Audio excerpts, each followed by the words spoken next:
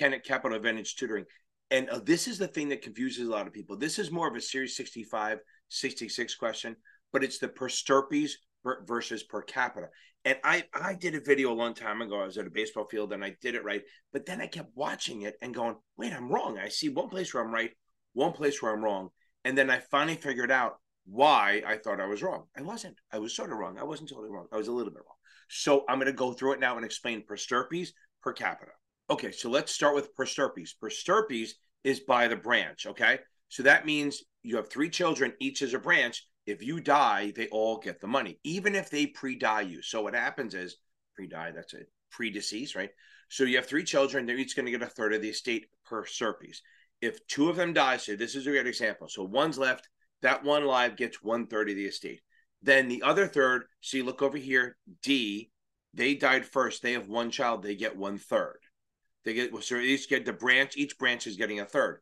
Let's look at B now. So B died first and they have 2 children. So they each get 1/6, which add them together, that's a third. So they still get a third, but each child will get an equal amount as their siblings. So that's per Stirpes. Okay, so again, per Stirpes is by the branch. Even if someone dies ahead of you, one of your descendants dies first, their branch will still get the money, the moolah. Okay, so again, if the person dies, B dies, their children will each split the estate equally. That's per Stirpes. Now let's walk into per capita. Now, per capita, this is where I was right and wrong at the same time. I only did the one version of per capita, not the other. So you can list per capita. Per capita is per head.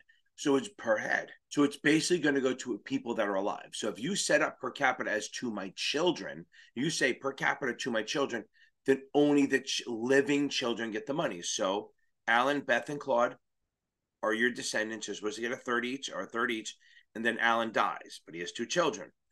Under per capita, to my children, Alan's kids are fucked. They get nothing, okay? That's the thing. So then what happens is Beth and Claude get their balance. They get half each. That's per capita to my children. So that means only the living children get the money. If somebody dies first, everyone's screwed. I still think that's the best way if you're going to do a business.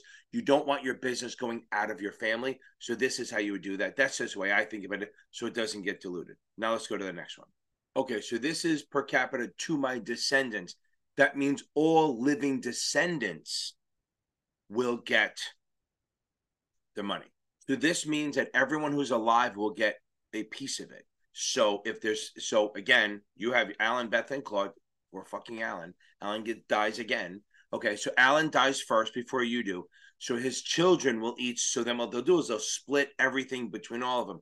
Claude will get a quarter, Beth will get a quarter, and each of Alan's children will get a quarter of inheritance. It's not based on your level of where you are in the relationship. It's literally to all my descendants. Everyone gets the same percentage. Okay, so the first 2 are the normal ones, where on per capita, you have to be alive to inherit, and on the per Stirpes, it's by the branch, where everyone inherits, even if their parents died before the main person with the moolah. In this one, you can choose different ways where you can say, I want all my descendants per capita. You would name the children in the will, and then they would each get a fourth or whatever. On the test, it'll usually be the first 2, okay? On the test, per Stirpes means everyone who's ever in the branch gets money. And in per capita, only alive children will get the money, and then the other ones are screwed. So for the most part, let me go back to that. On this exam, per capita means that if one of if Alan dies before you, then Beth and Claude keep the entire amount and the grandchildren are screwed over. That's per capita. You can change that and name the children. God forbid they throw a curve at you, but you can name the other Alan's children. Say, listen, I want it to go to all my descendants. Then it would be split that way. But for the test, basically, unless they throw a curve in there, it's going to be only the alive children get the money, and they split that per capita. And if it's per Stirpes, it's going to be the branches get it. So B died first, his branch, his children will each split his estate or her estate. And for D, 1 child, they get the whole third. So per Stirpes means by the branch, which means each branch of the child still gets money, where per capita, it decides where the money goes. And it's only to the alive people. That helps a little bit. I hope I didn't make it worse. I had to build on it because I kept doing it. And when I did the video before, I kept saying, wait, I'm seeing different answers. So I've checked 5 or 6 different law sites, and they all come down to pretty much the variation of this. So it sounds complicated because some people have different attitudes on it. So again, per Stirpes, Every branch gets the money. Per capita, only the live people get the money. Quick and dirty. Okay. Thanks a lot. I hope it didn't make it worse.